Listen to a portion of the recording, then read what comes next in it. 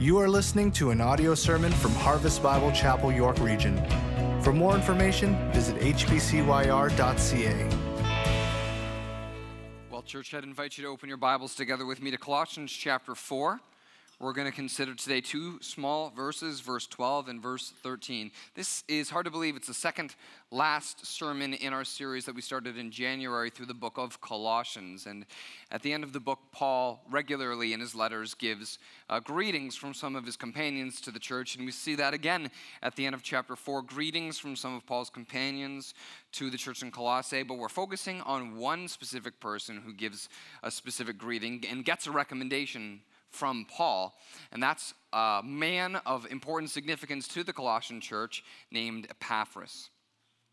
Sometimes it's hard to know what to wear on a hot summer day, especially when, whether you go to work or go to church, you know the AC is going to be pumping inside. You know, often when my wife will ask me, what's the temperature to figure out what she's going to wear today, but we know we're going to go to church, she'll say, what's the temperature? Okay, but will it be cold inside the church? Because she knows that outside it's going to be boiling hot, but inside it might be a little frigid. So she might wear a cardigan even though it's like 27 degrees outside. And sometimes I feel that way myself with should I wear pants? Should I wear shorts? Sometimes I feel like the best solution is to wear those zip-off trousers, the dad pants that you can zip it off. And I got two kids now, form over fashion, right? Function over fashion. Influencing others in relationships is kind of like temperature. Whether we're at church or with friends, we're at family or at work, listening to a podcast, watching a show on Netflix, wherever we are, whoever we're with, we are all acclimatizing to the people that are around us. We are influencing others, others are influencing us. Is there a way that we can use our influence so that we can make a real difference in the church? We're focusing specifically on these two short verses, looking at the man Epaphras, because he was a guy who did that well, who knew he could have a measure of influence, who harnessed that measure of influence, and who made a real difference in the church. And this is what we're going to learn today from God's word. Each of us can make a real difference in the church. The question that we're going to try and answer then is how. Each of us can make a real difference in the church. It's our job. We have the tools and the power. How can we do that? Epaphras' life shows us the model of how we can make a real difference. Each of us can make a real difference in the church. So as we often do, would you stand with me to honor God as we read his word together?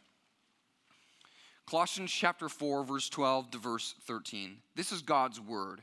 It speaks to us today, and this is what it says. Epaphras, who is one of you, a servant of Christ Jesus, greets you, always struggling on your behalf in his prayers, so that you may stand mature and fully assured in all the will of God. For I bear him witness that he has worked hard for you and for those who are in Laodicea and in Hierapolis. You can take your seats, church. Epaphras' life shows us a model of how each of us can make a real difference in the church. We're going to learn four ways from the life and model of Epaphras, how we each can make a real difference in the church. And here's the first one. We can make a real difference when we gladly belong within the church. When Paul wrote this letter to the Colossian church, Epaphras was with him in Rome. But notice how in verse 12, he was identified as one of you. Verse 12, Epaphras, who is one of you. Epaphras was with Paul in Rome, but Colossae was his hometown. Epaphras was a hometown boy, and Colossae was his hometown church. Colossae was in ancient Rome, what would be now southwestern modern-day Turkey. And it was in a region of Rome that was called the region or province of Asia. And Colossae was located right along the river called the Lycus River. And the Lycus River was in this valley. And in the valley, Colossae was part of this tri-city region, kind of like how, Cambridge and Waterloo and what's that third city? Kitchener, right? They make up the tri-city of that region, right? Colossae, Hierapolis, Laodicea represented this tri-city region in the province of Asia in the Roman Empire. And we learn a few things about Epaphras from the book of Colossians that demonstrate that this hometown boy was really, really loyal to his hometown church. The way that we see that is first that he was likely the first convert from his hometown to Christianity. The city Ephesus was in the same Roman province of Asia, and it was about 150 kilometers away from Colossae. The Apostle Paul spent 2 years in Ephesus, and it says in Acts chapter 18 that for 2 years he preached the word of God so that all the inhabitants of Asia heard. So, Ephesus, Colossae, within the region of Asia for 2 years. During those 2 years, probably Epaphras went and heard about Paul, went from Colossae to Ephesus, got saved, and came back. So not only was he the first convert from Colossae, he was also likely the first evangelist in Colossae in the Tri-City area. And we probably recognize that because Paul says in verse 13 that he worked hard for the Colossians and those in Laodicea. But he wasn't just this street preacher on a soapbox who was shouting at people on the street corner once telling them the gospel. He was not only the first convert and the first evangelist, but likely Epaphras was probably the first pastor of the church in Colossae. Turn one page to the left and you'll see the way that he pastored the church. Colossians chapter 1, starting at verse 5. Middle of verse 5, it says, "Of this you heard before in the word of truth, the gospel, which has come to you, as indeed in the whole world it is bearing fruit and increasing, as it also does amongst you, since the day you heard it and understood the grace of God in truth, just as you learned it from Epaphras, our beloved fellow servant." That word learned is the same word in the original language as the word disciple, just in the verb form. So the noun, disciple, the verb, learn or make disciples. See, Epaphras didn't just evangelize, but he systematically pastored, taught them God's word to help them grow in their discipleship. Hometown boy, first convert, first evangelist, first pastor. Dude was dedicated to these people. He was one of them. He was loyal to them. He was dedicated to them. I wonder, do you see yourself as one of the people here at this church in Markham? Do you have a sense of loyalty, not to the building of the organization, but to your brothers and sisters in Christ here? Do you have a sense of dedication that your good is tied to each other's good here, whether you're at the 11 a.m. service, the 9 a.m. service, the 5:30 service? Do you feel that way? Like Epaphras, we can be dedicated to make a real difference in the church when we gladly belong within the church to the people of the church. And there are a lot of practical things that you could do to belong to the church. I could tell you, go to the barbecue afterwards and make some friends. Okay, that might work. I could tell you go to step 1 and step 2. I hope you do, and that could work. I could tell you get involved in a small group, and sure, okay, that could work, but that's not the way that I think that we'll really learn to belong in the church. How can we belong? By understanding more the breadth of your salvation. The breadth of our salvation is different than the depth of our salvation. The depth of our salvation shows us what God has done for me. God has reconciled me. God has redeemed me. God has rescued me from the punishment of hell. These are things that God has done for me. The breadth of our salvation tells us what the gospel has done for us. In Christ, we have been adopted into a new spiritual family.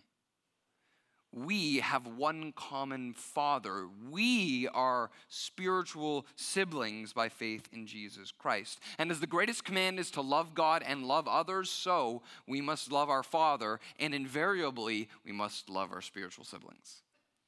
the more we love our Father, the more we're going to love the family of faith. We're also connected together like the members of a human body are connected together. You know, the anatomy of your hands connected to your wrists, and your wrists connected to your arms, and your arms connected to your torso. So we are connected together to Christ, who is the head. And that means that if you care about your own spiritual health, you will invariably care about the spiritual health of others in the body of Christ. The gospel doesn't allow room for a scenario where you can have your own personal salvation without corporate association. We are more than just saved personally. Salvation isn't just personal. Salvation gives us a new corporate association. We're siblings in a family. We're members of the body. But more than that, we're also bricks of a house being built up so that God might dwell with us. We're also slaves working in the same field, doing our duty to obey our one master. This is the second way that we're going to be able to make a real difference in the church. We can make a real difference when we gladly belong within the church. We can make a real difference when we humbly embrace our place as slaves. Do you see yourself as a slave of Christ? Look at verse 12 again. It says, Epaphras, who is one of you, a servant of Christ Jesus, greets you. The role of a slave to a master is essential to the idea of what it means to be a Christian. Are you embracing that role? The Apostle Paul says about himself in 2 Corinthians 4, verse 5, for what we proclaim is not ourselves, but Jesus Christ as Lord, with ourselves as your servants for Christ's sake. The most basic confession of the Christian faith is what it says in Romans chapter 10. If you confess with your mouth that Jesus is Lord and believe in your heart that God raised him from the dead, you will be saved. Have you confessed with your mouth that Jesus is Lord? Lord means master. If you believe Jesus is Lord, if you trust Christ as your master, what does that make you? What does that make me? It makes us his slaves. Are you living this way? This is the way that we can make a real difference. Not when we fight for control, to have my own willpower, to determine my own course of life, to be my own master of my fate and captain of my soul. The way we make a real difference is when we humbly embrace our place as slaves. There's a well-known poem that has motivated a lot of people to live their own life and follow their own way. A poem by a man named William Ernst Henley. The poem is called Invictus.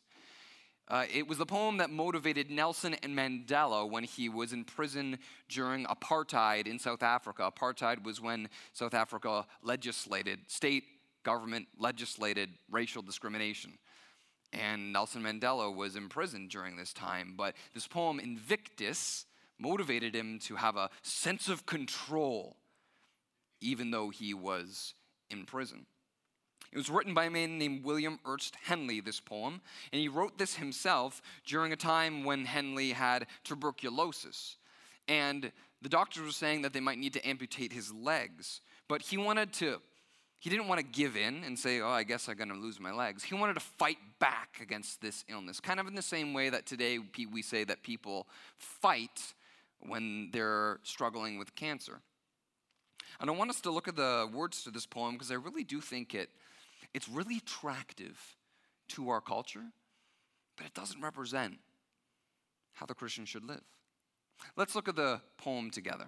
It says this: out of the night that covers me, black as the pit from pole to pole, I thank whatever gods may be for my unconquerable soul. In the fell clutch of circumstance, I have not winced nor cried aloud. Under the bludgeonings of chance, my head is bloody yet unbowed. Beyond this place of wrath and tears looms but the horror of the shade, and yet the menace of the years finds and shall find me unafraid. It matters not how strait the gate, how charged with punishments the scroll. I am the master of my fate. I am the captain of my soul. Man, this is a really attractive way of living for our world. To have an unconquerable soul, to have a head unbowed, to be fearless even when we seem like we're losing the fight, to call oneself my own captain and my own master. But I don't think this poem actually genuinely reflects the way that life actually works. Because how many people actually lose their battle to cancer when they are fighting with all that they have? How many people actually lose their legs to sicknesses and disease that they can't control? Our world is really attracted to unyielding control. Yet Christianity looks at this idea from a different perspective and recognizes that we aren't actually in control, but that we are actually all enslaved to something. We may think we're in control, but Christianity teaches us that we are all born enslaved to sin. Every human being is born with a disposition that does not and cannot submit to the good way that God designed humanity to live. This sin that we are all enslaved to apart from Christ is essentially an enslavement to be devoted to the thing which we most desire. Some people are enslaved to the desire of wealth. Others are enslaved to the desire to prove oneself through religious good works. Others are enslaved to the desire of their kids' success. Others are enslaved to the approval of others through body image. And you might say, it was like, okay, there are some things I'm devoted to, but how can I be enslaved to them? I chose these things. No one coerced me to do that. Apart from Christ, we are all enslaved. In the same way that someone born into slavery and has never seen the outside free world can only know this way of life with the shackles that they were born around their hands. True freedom is not in mastery over our own lives. True freedom comes from submitting ourselves to the one who is master of life. Jesus Christ. And until we recognize that until we recognize the sin that keeps us enslaved, we will never live in the good way that God wants us to make a difference in other people's lives. You might be trying to maintain control over your life to become something to make a difference. You might be trying to be the next tech genius like Elon Musk. You might be trying to be the next business entrepreneur like Jeff Bezos. You might be trying to master your own life to be the next artistic genius like Donald Glover. And you know what? Pursue it. You could probably make a difference, but in the light of eternity, it is all going to be eaten by moths and rust. The only way you will actually make a difference that lasts for the sake of eternity is when you submit to the place of being a slave. And thank the Lord, Jesus Christ paid the price for our liberty with the cost of his own life. Christian, you are free, free indeed. If the Son sets you free, you are free. But now you've been freed and bought into having life under a new master. So we should live as 1 Peter chapter 2 verse 16 tells us to live. It says, live as people who are free, not using your freedom as a cover-up for evil, but living as servants of God. Are you living your life as a servant of God? That, church, and that alone is where you can make a difference that actually matters. Are you living this way, or are you trying to maintain control as your own captain and your own master? Brothers and sisters in Christ, allow God to have his place as master and embrace your place as slaves. Allow God to be master over your career. Allow God to be master over your destiny. Allow God to be master over your finances, over your relationship, over your sexuality, over your family, over your reputation, over your education, over your diet, over your heartbeat and breaths, let God be Lord. That's where we'll be in a place to be able to make a real difference that impacts eternity. And to my friends who aren't following Jesus, who don't consider Christ their Lord, I would ask you, what hope do you think you have in this type of devotion to the world? Do you know why so many successful people are so devoted to their success? I've heard interviews of very successful people, and they tell very clearly. Because they're afraid of what's going to happen when life ends. And they're afraid of what happens if they lose their success. The best that a secular world can offer into trying to live a life that makes a difference by being your own master is a life that's based on an accidental beginning, a meaningless middle, and a hopeless end. That doesn't need to be your story. You can make a difference that impacts eternity when you embrace your place as slave and do the will of your master. Christ paid the cost so that you could be freed from your sin. He paid the price so that you could be forgiven of your sin and so that you could have new life. Are you living this way? God wants to use each of you to make a real difference, and you can when you gladly belong within the church, when you humbly embrace your place as slaves, and he can use you to make a difference when you fervently pray for one another. That's what Epaphras did. Look at the text with me. Verse 12. Epaphras, who is one of you, a servant of Christ Jesus, greets you, always struggling on your behalf in his prayers, that you may stand mature and fully assured in all the will of God. Epaphras was the pastor of the church, but false teachers came in and were teaching a deceptive message that was diluting the purity of his people's faith. And he tried all that he do, but evidently it wasn't enough. So he went to Paul. And he asked Paul to write a letter, but he knew that still wasn't enough. So what was enough to make a difference? He prayed. He prayed that they would stand firm because he knew that these false teachers were taking them out at the knees. He prayed that they would be fully mature in all the will of God because he knew that this false teaching was stunting their spiritual growth. But it wasn't just what he prayed that we need to model to pray. It was how he prayed that we need to model. Do you see? Look at it with me.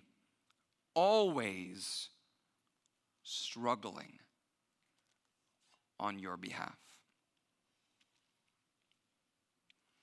This struggling prayer is a sense of fervent earnestness.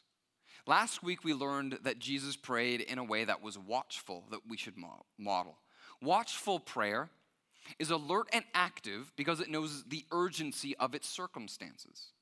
Well, what about struggling prayer? Struggling prayer is fervent and earnest because it knows the severity of the circumstances. Watchful prayer is motivated to be alert and active because of the urgency of the circumstances. Struggling prayer is fervent and earnest because it knows the severity of the circumstances. And the stakes were high with these false teachers. So Epaphras struggled. This word struggling is used in the New Testament and other contexts too to describe athletic competition. You know, some athletes, like gymnasts, compete against other gymnasts, but really they're competing for the judge to get the best score. Other athletes, like triathlon or runners doing long distance, they're competing against other runners, but they're really running against the clock. Other athletes, like those in mixed martial arts, aren't competing against a judge or aren't competing against the clock. They're competing against an opponent that they need to stand face to face, fist to fist, toe to toe, and grapple with in hand-to-hand combat if they're going to be victorious. That's what struggling prayer is like. You know, when I lived in Virginia for 4 years for university, I met this guy who moderated one of the biggest Christian Facebook pages. And I got to go in his house one time and see the page that he moderated and how he would like do what he did. And I've always kind of felt really uneasy about these really big Christian Facebook pages online, because some of the posts they have seem kind of manipulative. I've seen other people, some people in our church sometimes, share posts, and I'm scrolling through my feed, and all of a sudden I see this post of Jesus arm wrestling Satan. And the post says, 15 likes and Jesus beats Satan. It's like, okay. And these posts put really, really cheesy, corny, unbiblical views of what it's like to be a Christian. And often when I see really cheesy, corny posts about prayer, with praying hands, this is the stuff that I see online that describes what prayer looks like, right? It's just this like, I'm ascending into the third heaven type prayer, right? Where it's just this tranquil, peaceful meditate. And you know what? Often prayer has a great sense of peace and solitude in it. But how often do our praying hands look like these next set of hands on the screen? Do your praying hands look like that? Struggling in combat because the circumstances are so severe and God is the only one who can answer, so you're pleading for him to do it. This is how Jesus prayed. Hebrews chapter 5 verse 7, listen to this text. It says this: in the days of his flesh, Jesus offered up prayers and supplications with loud cries and tears to him who was able to save him from death, and he was heard because of his reverence. He was heard. Do you want to be heard in your prayers? He was heard because of his reverence. What was his reverence described as? Loud cries and tears. When was the last time you were so moved in prayer that the floor below you got wet from your tears? And notice that he prayed to the one who was able to save him from death. But we know that Jesus actually died. So it wasn't that he necessarily got the thing he could have wanted. Jesus prayed, "Let your will be done." And he submitted to God's will. But he was so moved because of the severity of the circumstances in prayer. What moves your heart and burdens your heart so much that you should be praying to God like this? Because it honestly reflects what's in your heart, but you're not going to God with that emotion. It's not like praying like this is like beating my body and like that's the only time God answers me. No, it's just being honest before God with what's actually in my heart. How many of us might have family back in Hong Kong and you're really burdened for their safety right now? Or churches back in Hong Kong with all of the rioting that are divided because of the politics. Can we be praying like this for the church in Hong Kong? How many of us who have kids who we know are trying to hide their self-harm and substance abuse, and we're so burdened for them in our hearts? Are we praying to God on their behalf in this way? How many of us have spouses that are unsaved, have family that are unsaved? How many of us see the moral landscape of our culture and just complain about it rather than going to God about it with a burden? That's the way you make a real difference. These are the type of praying Christians that our church needs. When the circumstances dictate it, this is the type of prayer that makes a real difference. Are you willing to pray in this way? God, help me learn to pray in this way. We can make a real difference in our church. There's no special professional who God sets apart who says this is the one who makes a difference. God needs people who gladly belong, who humbly embrace their place as slaves, who fervently pray, and then God needs people like this. We can make a real difference in the church when we vigorously work to make disciples. That's what Epaphras did. Look at verse 13 with me. Verse 13 says, "For I, Paul, bear him, Epaphras, witness that he has worked hard for you and for those in Laodicea and in Hierapolis." The Apostle Paul was probably the hardest working Christian in the early church. He actually said that about himself, not in a boastful way, but in a humble way in 1 Corinthians 15. 1 Corinthians 15, the Apostle Paul says, I worked harder than any of them, any of the other apostles, though it was not me, but the grace of God through me. So if Paul, who was the hardest working apostle, says that Epaphras worked hard, you know Epaphras is in like the top 1% of people working hard for the sake of the gospel. And this word hard work in the original language is pretty unique. It's often used in the original language to refer to the toil and distress and pain that comes from physical labor. Are you working that way for the church?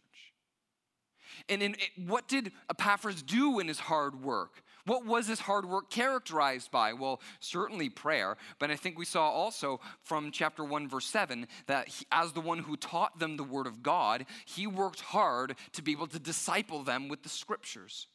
And really, Christian, if you want to make a difference, the two tools in your toolbox are prayer and the word of God. There's nothing else. There's nothing else that we really have. Prayer and the word of God and the power of the Holy Spirit is what the Father uses to make a difference in the lives of others so that we can stand firm and fully mature in all of God's will. It's not just a job, if there ever was a thing, for a professional Christian to pray and to minister God's word. It's all of our jobs.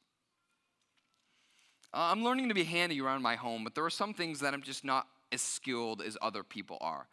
I'm fine in the kitchen. I can cook food fine. I can clean the kitchen fine and clean up after food. I'm learning how to get things done in the backyard. I can hold my own there. I'm kind of being exposed to what happens in the garage, but anything behind a wall with wires, just like, I'm pretty ignorant towards it yet, but I want to learn. But even if you know all of those things, maybe you're probably not the guy who cut your hair. You probably get a professional to cut your hair, or at least ask your wife to cut your hair. You might be able to do your taxes. Maybe you ask someone else who's skilled to do your taxes. We're not all masters at everything, and we all will have to go to some skilled professional to do something. But the work of disciple making through prayer and the scriptures is not a job for some professional Christian, if there ever was such a thing. It's a job for me. It's a job for you. Just the same, Christian.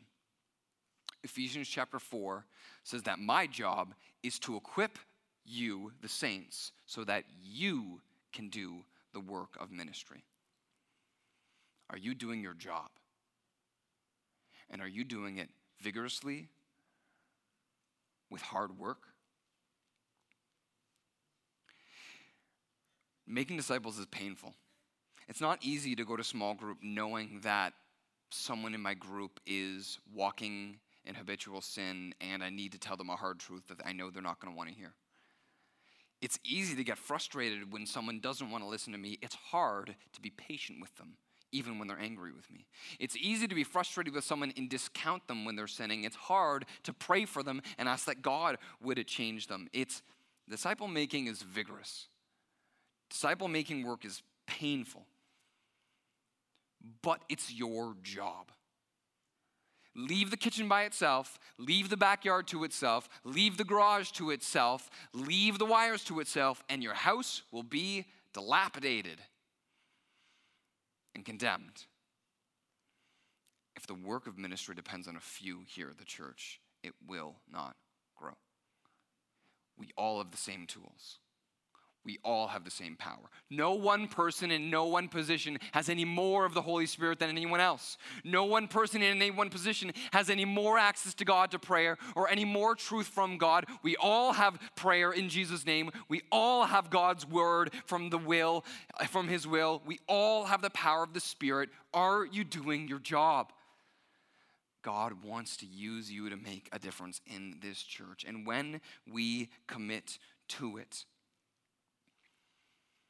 gladly belonging, humbly embracing our place as slaves, praying and sharing the truth of Scripture.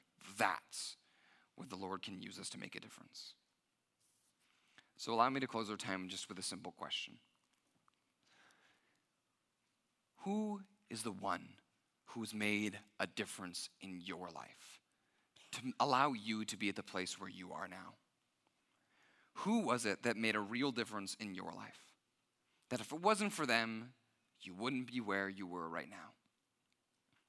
If it wasn't for my mom and my dad, if it weren't for my mentors, Ryan Robertson and Michael Miller, if it weren't for my pastors, Paul Whittingstall and George Stavropoulos, there is no way I would be where I am now.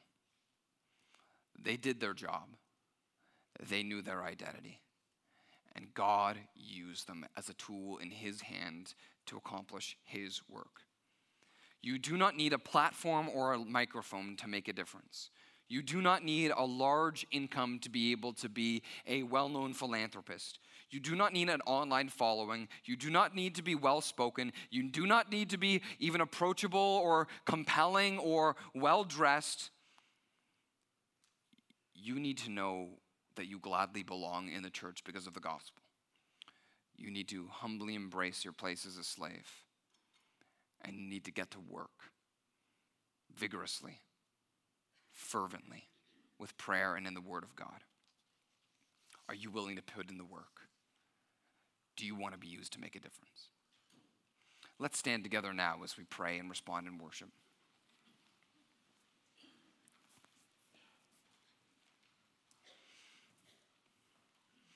Father in heaven, thank you so much for your Son, Jesus Christ. Thank you for the salvation that we have in him. Thank you for the new life that we have in him. Thank you for the freedom that we have in him. Lord God, would you help us?